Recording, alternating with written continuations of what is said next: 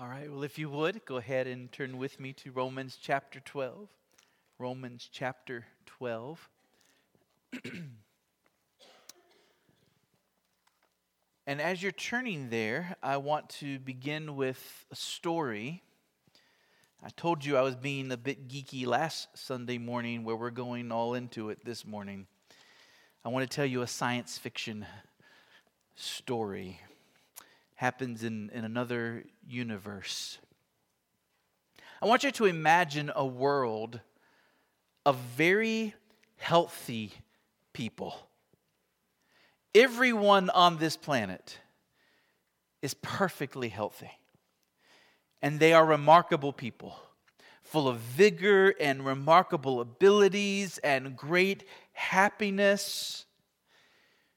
But then some hostile alien creature comes into this perfect world and introduces a virus. And the virus is powerful and ultimately deadly. This virus affects every part of a person: his mind, his emotions, his strength, his abilities. The virus makes a person physically unhealthy, and it also makes the person mad, so that he no longer thinks straight. He no longer sees the world rightly. One person becomes sick with this virus, and very rapidly it spreads until the entire population of this world is now affected by this virus.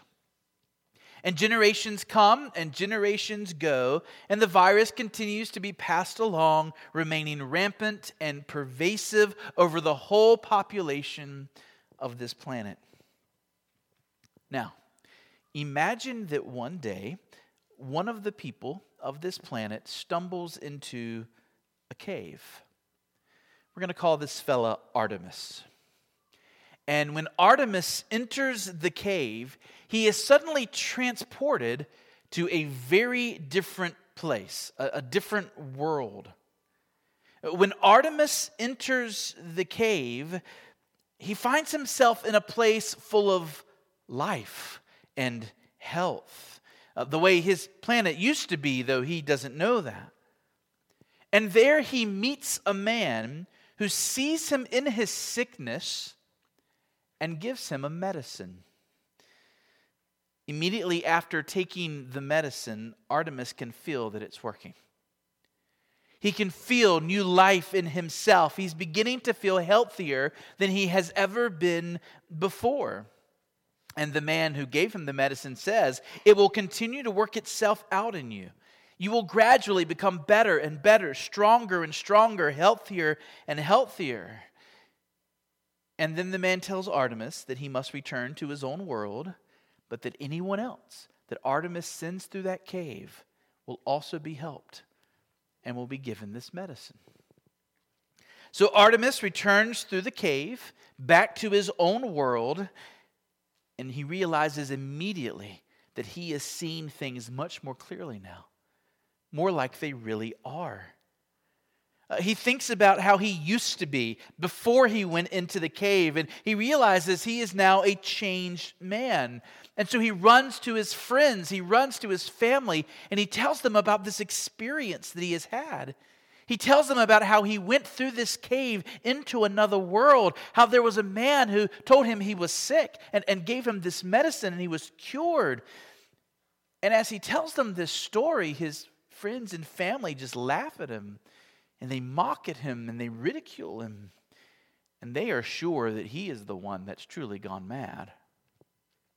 But over time, it begins to become clear to those around Artemis that something really has changed.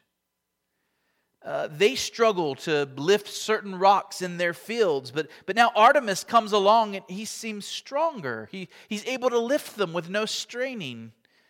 They've always worked their fields the same ways, using the same methods, but Artemis has now seen things more clearly, and he points out new ways of doing things that saves a great deal of time and effort.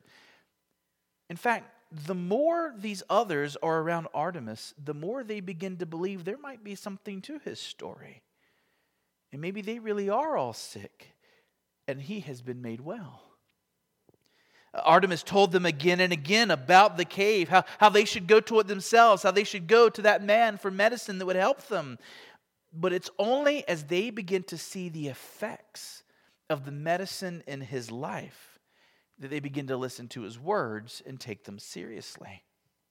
When he praised that man who made him well, the people had just laughed at him.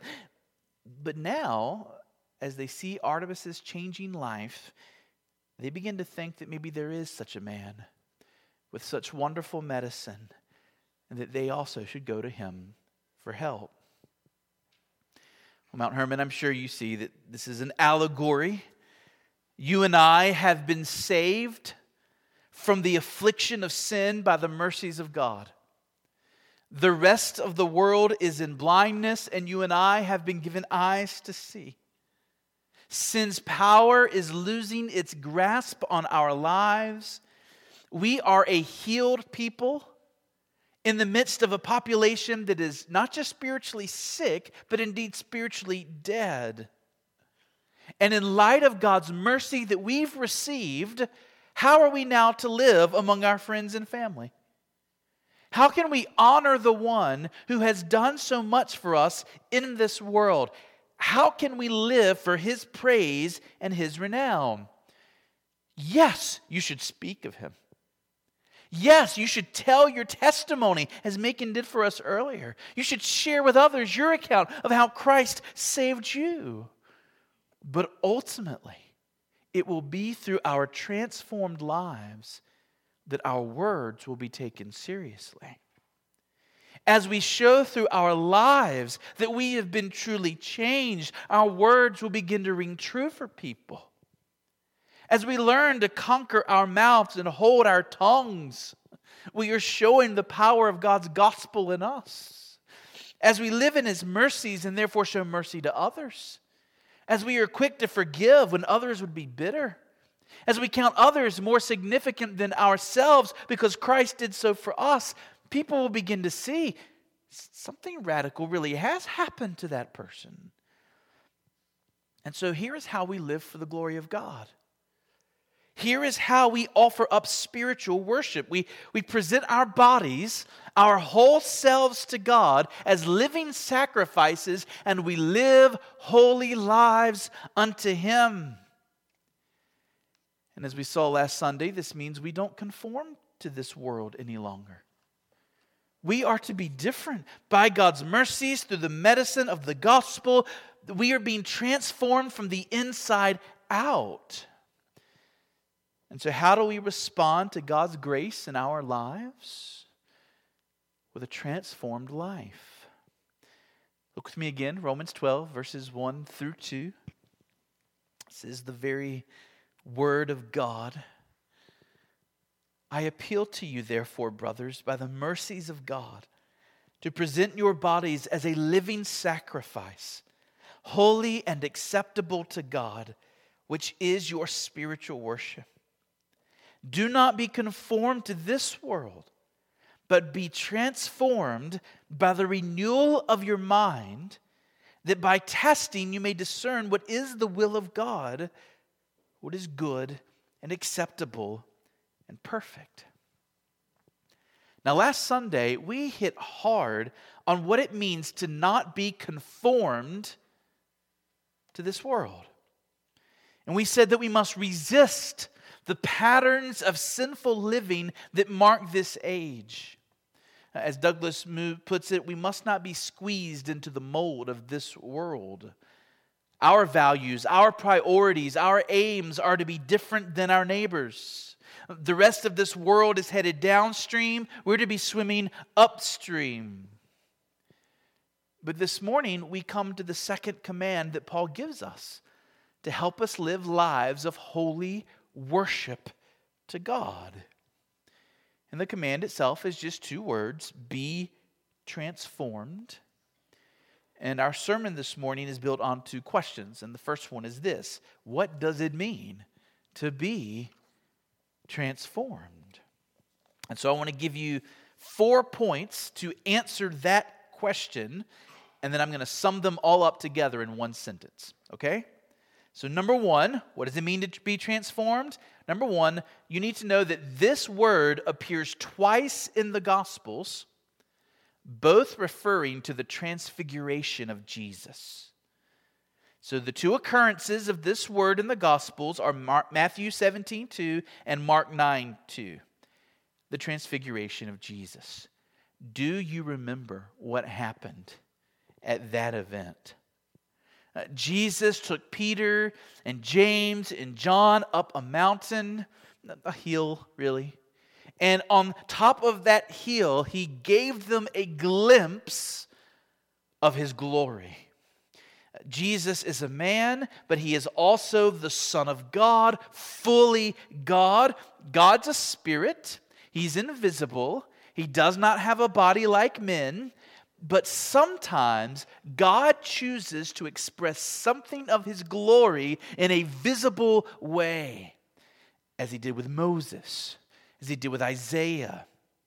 And here, Jesus shows these three disciples that he truly is God by giving them a watered-down glimpse of his glory. I say it's watered down because Jesus could have shown himself in such glory that these men were immediately incinerated. But here's the point.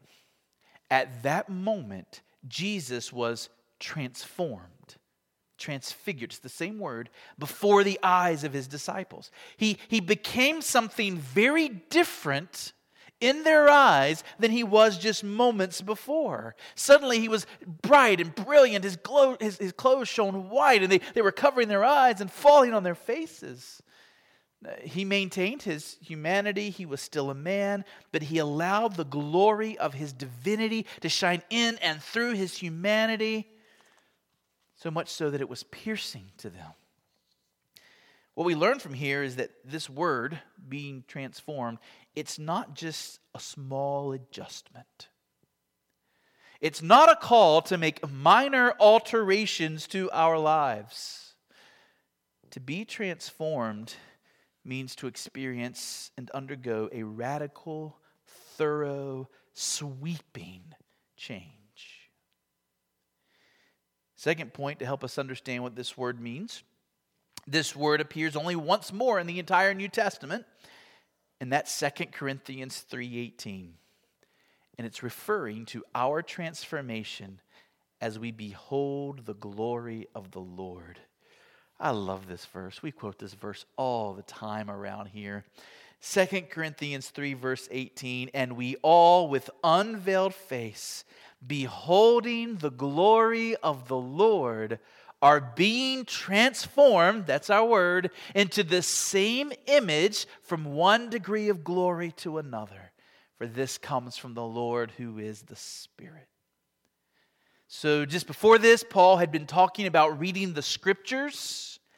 And he says that for unbelievers, the Scriptures have a veil over them so that they can read verses and yet not see the glory of God in those verses. But that once the Spirit comes upon us in a saving way, that veil is removed.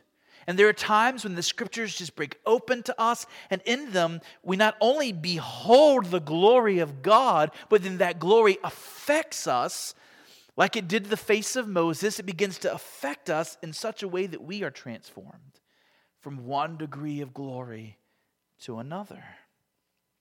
In other words, the more we are beholding the glory of God, the more we ourselves are being transformed by His glory to be more like Him. We learn here that being transformed means being transformed into the likeness of God. That's what Paul's after in Romans 12:2. It's not just transform into any old thing, become any old kind of person. It is a radical, thorough, sweeping change into greater and greater godliness. Third truth to help us understand what this word means, we can see that this transformation is not just an external change, but a change from the inside out. How do we see that? Well, because the rest of Romans 12 is going to help us understand this verse. And as we see Paul work this verse out practically for us, he makes clear that it begins with the transformation inwardly that shows itself outwardly. So you're going to get down to verse 9, and Paul's going to say, let love be genuine. In other words, it can't just be outwardly loving people. It must be genuine, sincere in the heart. It must come from inside of you. And then he's going to keep repeating that idea in later commands, talking about loving with brotherly affection. Talking about being fervent in spirit, talking about rejoicing in a hope. So many of the ideas of those commands are going to begin with the heart. And so this transformation is from the inside out. And if we had any doubt, Galatians 5 makes it abundantly clear. Paul is not simply calling us to stop doing bad things and start doing good things. He is calling us to be made good inwardly, so that the good things we do spring from who we are inside. The works of the law are to become for us the fruit of the Spirit.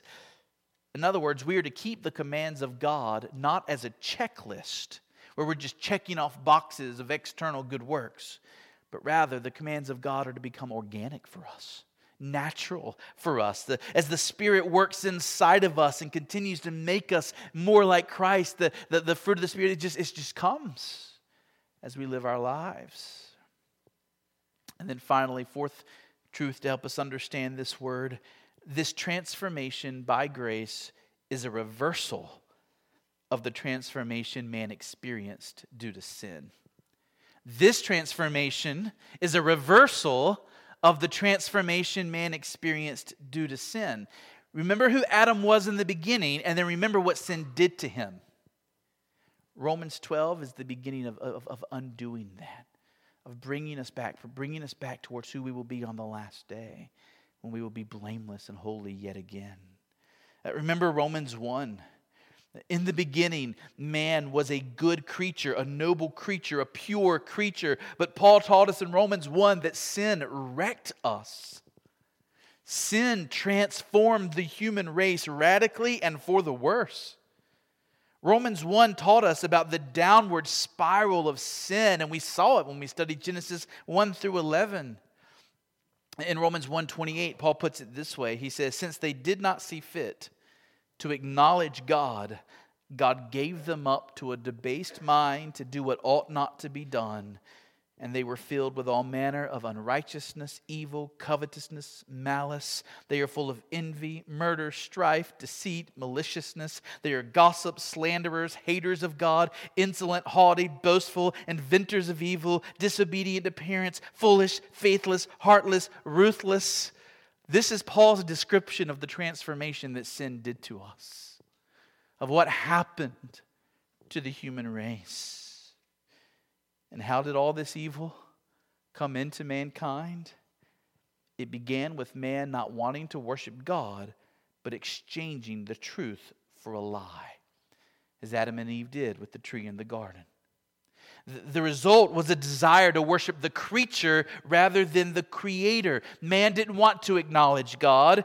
Man didn't want to give gratitude to Him. And because of that, we were given over to exactly what we wanted. Rebellion and sin, a debased mind. And now we live in a world of moral confusion and false worldviews. The whole of humanity is affected by the virus of sin, and we are far less than what we were made to be in the beginning. Our minds are not what they were when we were first created. Our bodies are not as strong as they were when we were first created. Sin has wrecked the human race. What does grace do? It begins to reverse this transformation. The grace of God is fully capable to undo all that sin has done and to go even further, to make us beings who will never fall prey to sin again. The gospel begins to change us. Like medicine that enters through your bloodstreams and then begins spreading through all the various veins and capillaries of your body. So grace, if you're a Christian, should be spreading through all that you are.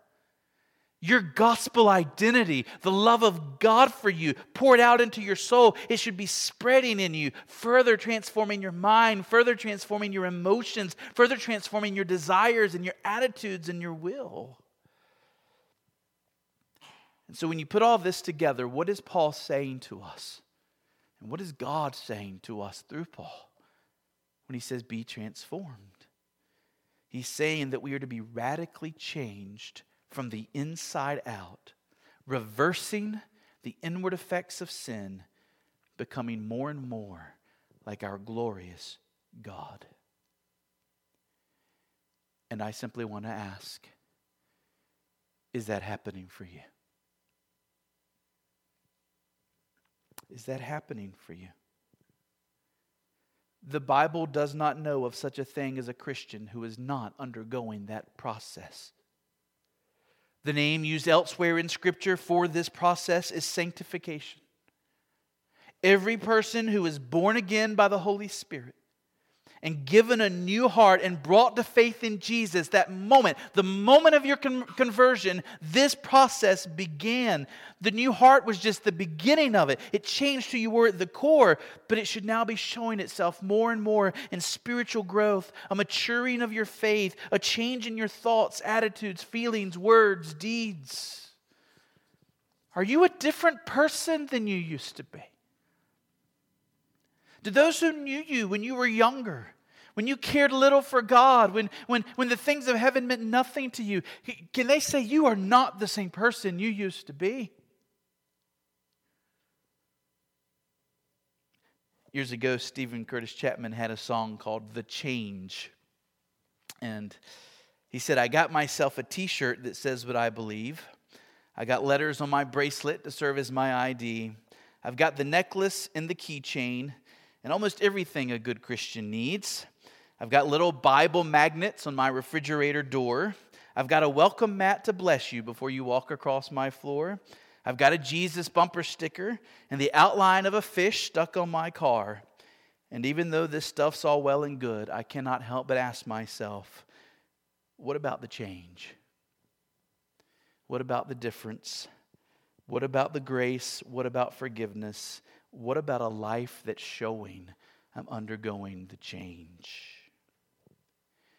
Mount Hermon, the greatest witness to the truth and the power of God and His gospel in your life will not be a bumper sticker on your car. And it will not be a fish magnet on your car.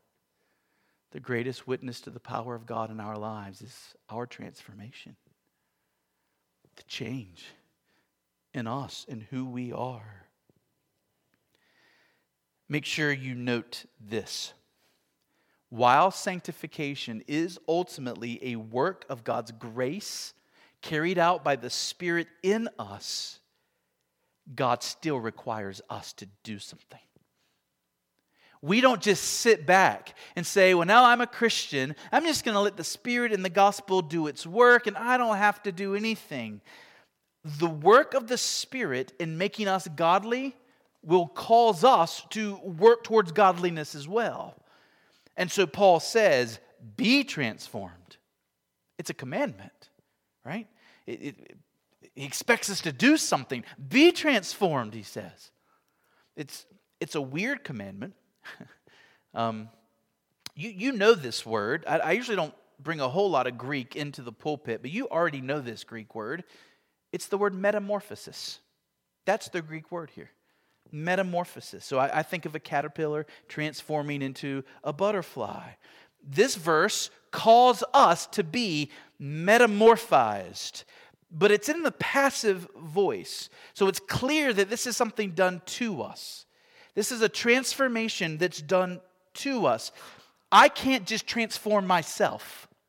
The Spirit of God must transform me, and yet Paul gives it as a command.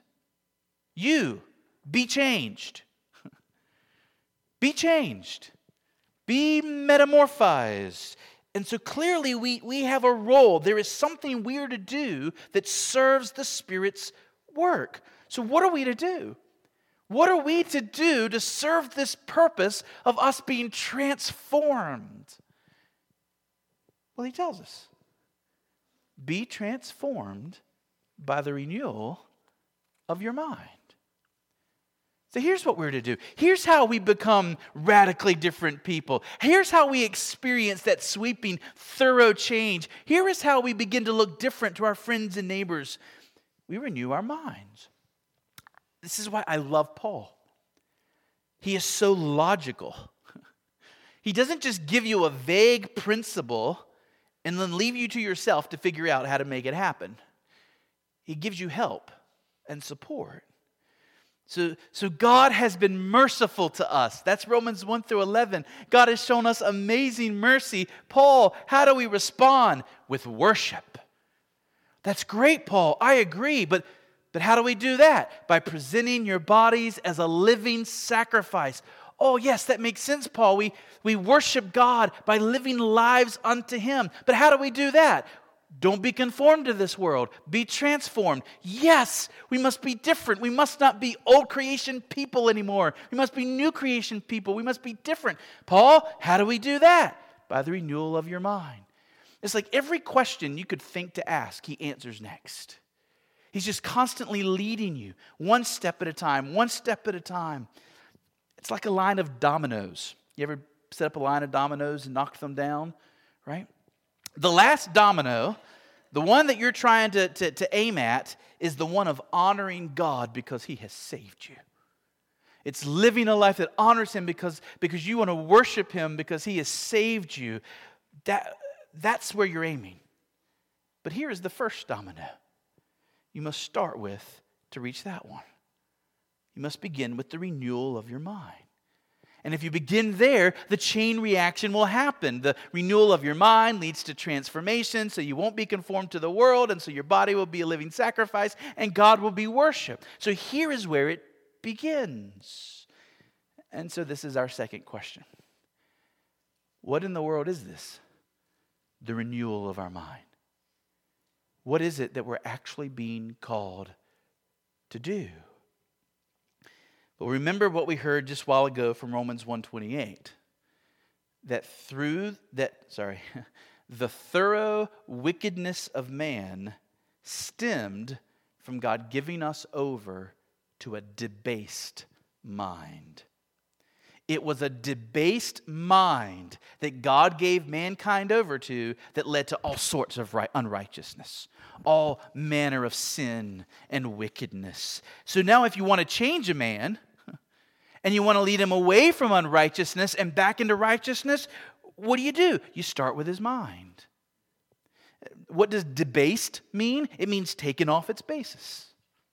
Basically, at the fall, the mind of human beings was taken off its foundation, off its mooring, and it went haywire. In Romans 1, the mind is debased because it's no longer centered on God. It's no longer acknowledging God. It's no longer oriented on God, thinking God, ordering itself according to God. So what does it mean to bring your mind back to its basis? What does it mean to begin to think rightly again? What does it mean to undo what sin has done? It means to bring yourself back to a God-oriented outlook. It means to put away the insanity caused by sin and to see the world as it really is. From God, through God, for God. To Him be glory forever and ever. Amen. God is the center of everything. God is what it is all about. God is the greatest treasure. Everything exists for the display of His glory. It was putting that aside that led to all manner of unrighteousness in the human race. And when we're Christians, we come back to that. It's all about Him. He is everything. Now, I need to make clear that the word mind in the New Testament means more than just your brain.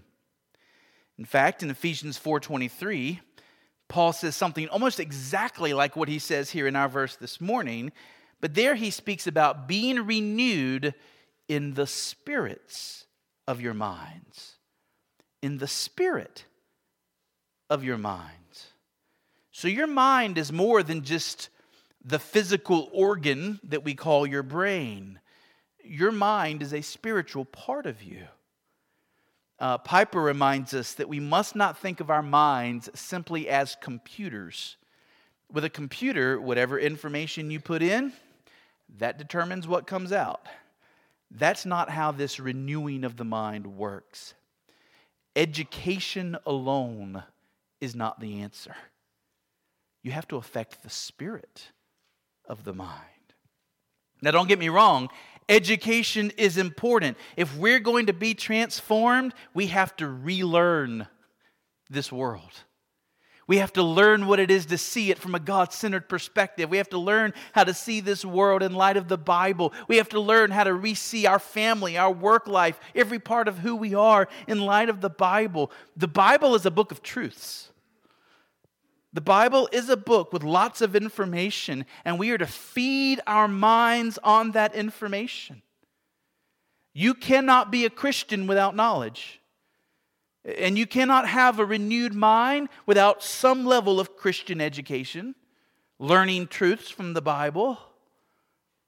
But that's not the be-all, end-all. If that's all it meant to renew our minds, all we would do is get together and memorize facts. You know, catechisms, questions and answers for kids. Why do I not get up here on Sunday mornings and just lead us all through a catechism for the whole time? And let's just memorize Bible fact after Bible fact after Bible fact, and we'll be transformed. No.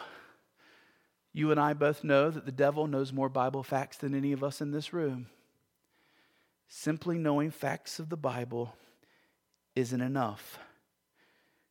What did we already see? What did we already see in 2 Corinthians? We saw that we are transformed by beholding the glory of God in His truth.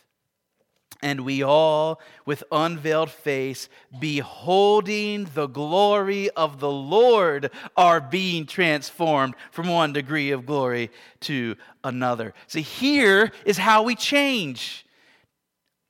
Let me just ask you, do you want to change this morning? Or are you content with who you are? I'm working with an assumption here that you want to be more than you are for Jesus. That there are aspects of your life where you want to be more godly. You want to be holy. And this is a question that we wrestle with. God, how can I change? Here is the answer. Yes, learn God's truth. But it's bigger than that. It's deeper than that. Our minds are renewed by beholding God's glory in His truth. Example 1. You read the very first verse of the Bible.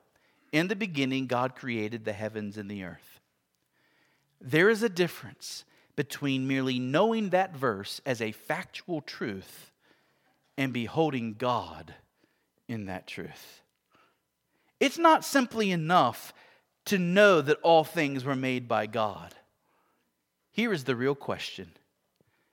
Has your mind beheld God as the creator of all things? Does your mind acknowledge God as such, see Him as such, reverence Him as such? If you simply learn Christian facts, that will just puff you up. You won't be transformed. You will be arrogant. You can beat anybody at Bible trivia. And by the way, there's lots of people like that on Facebook, right? They know a lot of Bible and they're arrogant about it. And they use it to beat people over the head. It's different when you're beholding God in those truths. Because then the opposite happens. We are humbled before God.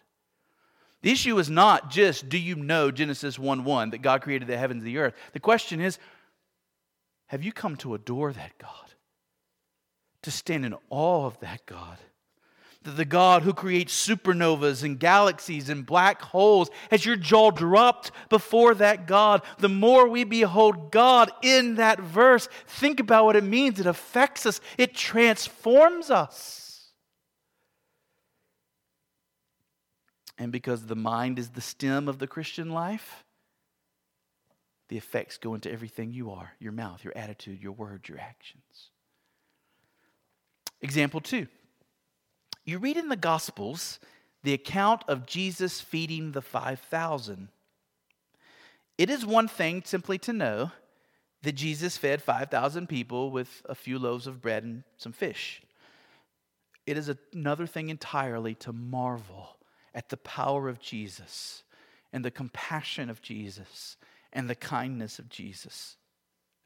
It's another thing to look at how little we have to offer, to think about how frail and feeble and untalented we are, to see our small works for what they are, these things that we do that the world will never pay attention to, and then to realize my Jesus has the power to make much out of my little.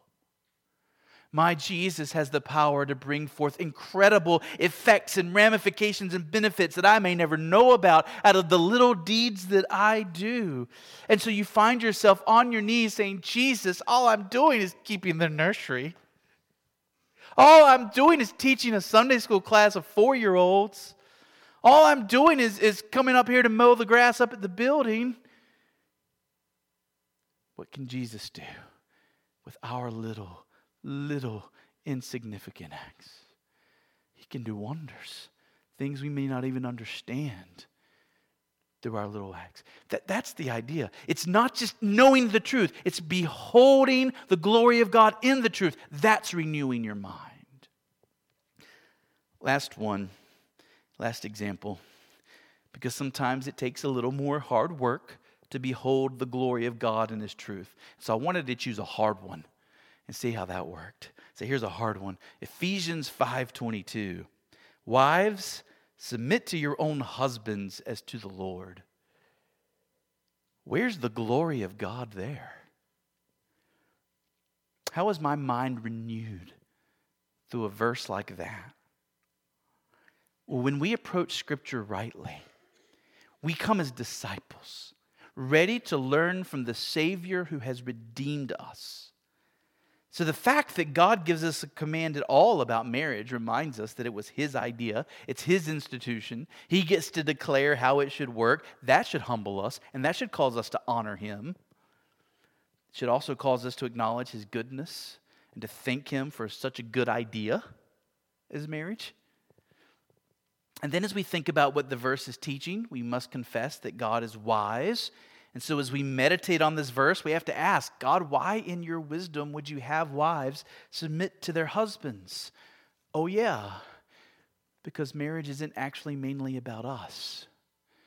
It's about Christ and His church and the gospel picture that God is displaying in marriage. And as we think about that, suddenly we realize, oh, this is all a picture of the bride submitting to the bridegroom because he's wise and loves her and cares for her. And it becomes an opportunity to worship and to remember again the goodness of Christ. So all of these examples are meant to drive home this one point. If you want to live a life that worships God because of His great mercy to you, it begins with you being transformed by the renewing of your mind. And this is done by beholding God over and over and over again in His truth. Now, I'm giving examples of beholding God's glory in the truth of His Word because that's the greatest of all places. But the Scriptures are also clear that this world shows to us the glory of God. You can behold the glory of God in a sunset, and it changes you. Macon mentioned in her testimony how creation had a role in her coming to the Lord Jesus Christ. The heavens declare the glory of God, and so does everything under the heavens. So even in the lesser subjects of learning, the sciences and the maths and the histories and the literatures, anything in this world, you can behold the glory of God and it transforms you. But of course, there is no place better at the end of the day than in the pages of the Word of God itself. It is the Spirit who makes this happen, but we're to walk with the Spirit. We are to join with the Spirit. We are to be with the Spirit in this endeavor. We're to love the Word of God, and we're to love the daily hunt for new experiences of beholding the glory of God in His truth. And so I would challenge you in this way. Make this your ambition, to fall a little more in love with God today than you were yesterday by beholding more of Him in His truth. This is the transformed life. It's a life of beholding that transforms. And this is how we live a life of worship to God. May God give us the grace to abound in the transformed life. Amen? Amen. Let's pray.